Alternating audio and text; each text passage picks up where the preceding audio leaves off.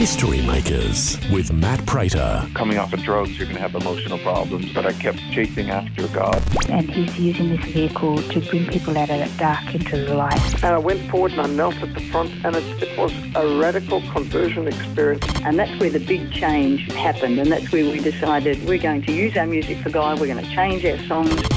When I was about 25-year-old, I was busted and into jail, and it was there that I came to the Lord. History Makers with Matt Prater. Hi, and welcome to History Makers. I'm Matt Prater. Today we're chatting with Pat McFall, who is the pastor at New Hope Hawaii Kai, and it's a beautiful part of Hawaii. And we've had a great church service today and a great lunch, and we're having a bit of a Starbucks coffee here. Little bit. And I said, let's have a bit of a chat and hear a bit of your story. So, mate, tell us your background. Where were you born and raised? All right. Well, aloha, and glad to be here. I was raised in Salinas, California, a town close to like Monterey Bay, the Monterey Bay area of California. And I grew up there. My wife and I both did.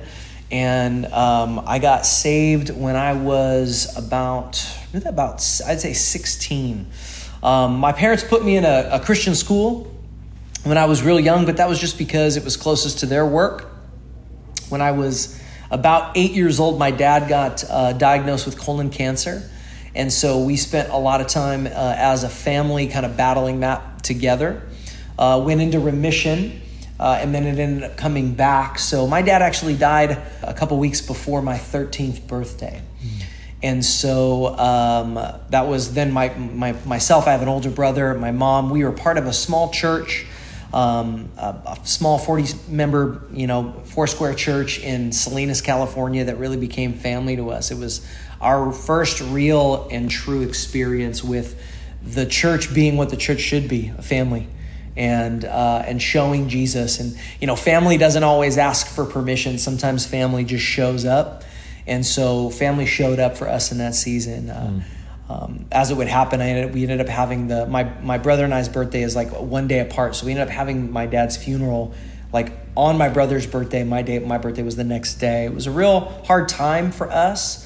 But my dad received Jesus 2 years before he died from colon cancer, oriented our whole family around Jesus. And when I was 16, I got invited to a Sunday night afterglow service, as they called them, because my senior pastor at the time was like a Jesus movement hippie that still had long hair and never got over it, and invited us to Sunday night, and I was not interested at all. I'm 16, I could care less. But it was my youth pastor, who is a guy that Jesus had radically saved out of prison, fully tatted out, lost teeth because he was smoking crack. And he was like, "You're coming to church on Sunday." And when Jimmy said you were coming, you were usually coming. He taught me how to surf. And I was like, I'd rather be watching The Simpsons, but okay, I guess I'll show up. And that's where I encountered the love and the power of God in a very tangible, real way. And that's what I would say my relationship with Jesus really started, was when I was about 16. My brother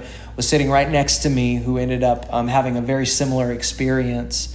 And even now today, my brother is actually the senior pastor of the church that we grew up in. Oh, wow. Basically. So he's in ministry, and I serve out here in Hawaii. Awesome. Yeah. And your pastor had a connection to Lonnie Frisbee in the Jesus movement. Tell us about that. Yeah, so my pastor, Neil Liebig, was a Jesus movement pastor. He got saved in the Jesus movement and was a part of the Calvary Chapel Costa Mesa church when Chuck Smith essentially was kind of being a father to all these hippies that were kind of coming in. Ended up building a relationship and having a great friendship with Lonnie Frisbee, who was a catalyst for that Jesus movement. Of incoming hippies coming in, and ended up being a catalyst for the Vineyard movement, also with John Wimber. Neil basically grew us up as he discipled us on just Jesus movement, miracle stories and testimonies of God's goodness, and what it looked like to do to see a genuine move of God like that, a move of His Spirit amongst people. And that really shaped me when I was young. I still to this day, I've never seen something like that. And I'm praying that God would move again in that way, because I think the world is ready for that. I think the world is always hungry for a movement of God's presence that really prepares us for where we're supposed to be in eternity, and where we're supposed to be with Him. Well, it's interesting timing too that the Jesus Revolution movie has been released, which has got, it's featuring the story of Pastor Greg Laurie, Chuck Smith and Lonnie Frisbee, and Fraser Crane plays Chuck Smith in it, from Fraser the TV show. It's pretty cool. That's right. And the guy that plays Lonnie Frisbee is Jonathan Roumie, who's Jesus from The Chosen. Pretty cool to see that, that movie's out. And, I just hope that God's going to use that movie to spark another Jesus Revolution, because we need that, don't we? Absolutely, we do. We need, when I think of what was going on, it was such a catalyst for the Jesus movement. Historically, you have this sexual revolution that's coming, this incoming drug culture. There's so many different, the youth culture is radically shifting, reacting so much against what they viewed as the establishment, even of organized religion and just different things. And then you have just the natural, real, what is a radical nature of Jesus himself resonating so much with a fatherless generation and a generation that was looking for something more than what they saw. And I think now we could easily say, 30 years removed from that movement, 30 years plus, that we're probably even more so, some of the most fatherless, some of the most lost. I would say when we're struggling, in our young people struggling with an understanding of their identity, we need a movement of God that anchors us into something that's bigger than politics, something that's bigger than just good Christian clubs. Like, we need something that anchors us in the very power of God and the love of Jesus. Amen. That shows us that when Jesus said he was the Son of God and he came to set captives free and he came to offer abundant life, that he means it. He meant it then. He means it now. Yeah, amen. And so that's what I'm contending for. That we've seen moves of revival in Hawaii, and I'm contending for that too. There's several people on island that have really know that history so well, and I don't pretend. I have Native Hawaiian ancestry. I don't pretend to know all the details of all of those things, but I know that there are people that have gone before me that have cultivated and seen moves of God, and I think that the soil is ripe and ready for those seeds of revival. And, I've done a bit of research into Titus Cohen, who led a move of God here many years ago, and I've heard Pastor Wayne Cadero talk about that a lot. Yeah. And, just the fact that the New Hope movement has grown so much and has, there's something like over 30-something churches on the Hawaiian Islands, and then now around the world, many hundreds around the world. Yep. Tell us a bit about how you got connected to the New Hope movement. So I got saved at 16, and then my kind of story is that I was doing youth ministry, on-campus outreaches. My church at the time gave me a pastor's license. I don't know who okayed that, but that's what they did. I was 19, and now I'm a Foursquare pastor, doing on-campus ministry, young adult ministry, working with multiple churches all throughout the city. My wife and I ended up finishing Bible college down in Southern California. My wife and I got married in 2007, moved up to Tacoma, Washington, where we were part of a community there, which was amazing. They had experienced a kind of a renewal movement as well, and really, really powerful. The Lord really established some great foundations for my wife and I in our marriage, and a lot of healing work in my own heart.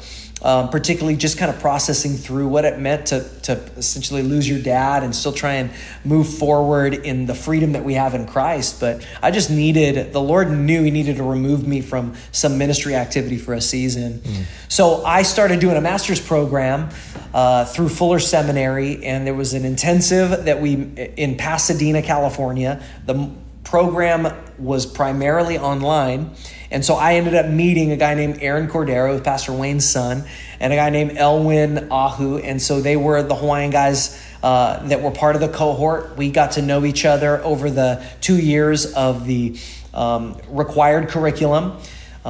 Pastor Aaron ended up asking me to come and speak at a camp in 2012. And at that camp afterwards, we saw God do some incredible things with just a group of about 50 or so junior hires and high schoolers. God was speaking. There was just so many cool things happening. And it was shortly after that they asked me to pray about being part of the team here. Very cool. So that's how I got to Hawaii. I didn't really know a whole lot about my native Hawaiian roots until I moved here and then started connecting with friends, family, and things like that, discovering some of the roots. And so we have some really cool connections with some of those early revival movements. My great-great-grandpa was named after two of the Congregationalist missionaries that were part of Emiola Church in that second wave of missionary activity. And so there's a legacy that I think has been really amazing in Hawaii. It's something that I treasure. Again, to the degree what the God wants to do with all of that, hey, that's up to him. I just know it's really cool when we see that we have a legacy that we didn't know we had. For me, I was just like a guy whose dad died. I didn't really know much about my family. Then I come to Hawaii and I see that like there is a real incredible legacy that I just didn't expect. And even if nobody else ever knew about it, it was cool to see that for myself and for my family and for my kids, that we're not just random, it's not by random chance that we're in the families that we're in, that we're part of the stories that we're part of. God has a redemptive, incredible divine purpose for all of it. And so it's been cool just discovering that more. Was part of the church here since 2012. And in 2016, stepped in as the lead pastor, and just have been going since then. Awesome, mate. Well, it's been so good to see all the different New Hope churches, and Hawaii Kai here is such a beautiful spot. And I remember preaching here many years ago when you were the youth pastor and you had long hair at the time. Yeah, it was like down to my shoulders. And then you decided to become a Zac Efron impersonator. Yeah, exactly, is that right? Exactly, yeah. You get that a lot, yeah? Yeah, not as tall, but yeah, I'll take it. Yeah, okay, cool. And then you also have a big heart for journaling and daily devotions. And, for those who don't understand the New Hope soap devotions, do you want to just unpack for us how it works for you and your church? Absolutely. So a number of years ago, our founding pastor, Pastor Wayne Cordero, established the Life Journal reading plan. His heart was just, we need to get the Word of God as part of the daily habit. If you look at the early church, one of the things that were building blocks of the early church was their habits and their routines. Their routines of going to the temple, reading the Word. If they didn't know how to read, they would get to a place where someone would read it for them and they would meditate on it. That was part of their rhythm and routine from early Judaism into even the early first century church. Thousands of years of history. Well, the same is for us. That's part of our DNA. And so when Pastor Wayne said, hey, I just want to create resources for people to be able to journal and just be able to write the Word down and write what God is saying. And so the SOAP method of journaling is really a way to do simple inductive Bible study where you're just getting the text and you're just reading whatever in the reading plan you have. You choose the scripture that jumps out to you. Don't overcomplicate it. And that's the scripture is the S. The O is the observation. That's just any good Bible student, whether you're a beginner, whether you're 20 years in, you always want to ask the question, well, who's this about? And why are they saying what they're saying? And what's happening here? And why did that happen? And where is it? What part of Israel are they in? Asking all the who, what, where, why, when questions like good journalists, like good Bible investigators, right? So you have S, scripture, O for observations. What are you seeing? And then the A is the application. Why? Is because people who follow Jesus are unique. We don't want to just read the Bible so we gain information. We actually then want to do what it says. Amen. We don't want just more information. You've probably heard this over and over again. We don't just want more information. We want to be transformed. We want transformation in Christ. And so when we read the Bible and just like turn away and don't do anything like James, like it doesn't do anything for us. It's like, okay, that was a great Bible study. But what we want to do then is say, because of what I've read, how, God, do I need to apply this? Is there an application to my life? How do I need to live that out? Well, then we need to write that out. Okay, so that's how it's going to affect. That's how the gospel is going to affect the way that I parent my kids. That's how the gospel changed. He saved me from sin and death. Okay, that's going to change the way that I talk to my wife. So Jesus, help me do that. And then the last part is the P. S-O, A for application, P is for the prayer, because we never want to disconnect our Bible study, our worship, or anything what we do from the practice of prayer. We pause in that moment and we actually write that prayer down. We just say, okay, Jesus, I'm asking that you would make that so real in my life. Some people get a little like, write your prayer? Absolutely write your prayer, because you're going to want to pray that prayer over and over again. I can just tell you, I've looked at journals from the last 2 years, journals that I've had since I was 18 years old that I've kept. And some of those same words that I wrote down have become the language of my prayer. Wow. Even in the last 2 years, as we've navigated our way through COVID. Because I needed words that God spoke even when I was 19, didn't even know Hawaii was even going to be a reality for me. And I needed to remember. I remember when God said that to me, when I read that out of Scripture. And I remember that promise he gave. And I remember that encouragement. Oh, man. And I would pray those things. Yeah. Awesome, mate. Well, it's so good to hear how you've been implementing that, not just personally and in your family and in your church. And that's always one of the things that I get so encouraged by whenever I visit a New Hope church, to see that we're all on the same page. We're all in the Word, and we're all encouraging our people to be in the Word, self-feeding in the Word. Now, if people want to find out more about New Hope Hawaii Kai, what's the website? You're on social media as well? You can just find us at newhopehk.org. All of our resources are there, resources that we develop and anything that we use that we try and help people with. All of our archived messages and things like that are all there. Newhopehk.org. We have an Instagram, Facebook, and a YouTube that you can follow there. I'm on Instagram too. Don't worry about that though. Cool. Awesome. Well, Pat, it's been so good to catch up with you, mate. I reckon you're a history maker. Thanks for joining us. Man, aloha, guys. Thanks so much, Matt. If you'd like to hear this conversation again, listen online anytime at historymakersradio.com. There you'll also find links to all of our social media channels, and you can subscribe to our iTunes podcast. History Makers is a faith-based ministry, and we want to thank everyone for their generous support. If you've got a suggestion of anyone we should interview, send us an email, info@historymakersradio.com. God bless. I'm Matt Prater, and my challenge to you now is to go and make history. Matt Prater's latest book is now available. History Makers, devotions, downloads, and dad jokes.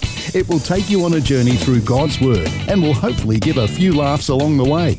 It's just $15 plus postage. Order now at historymakersradio.com. Discounts available for bulk orders. The heart behind this book is to challenge people to get into the habit of daily devotions with Jesus. Find out more at historymakersradio.com. Station sponsor.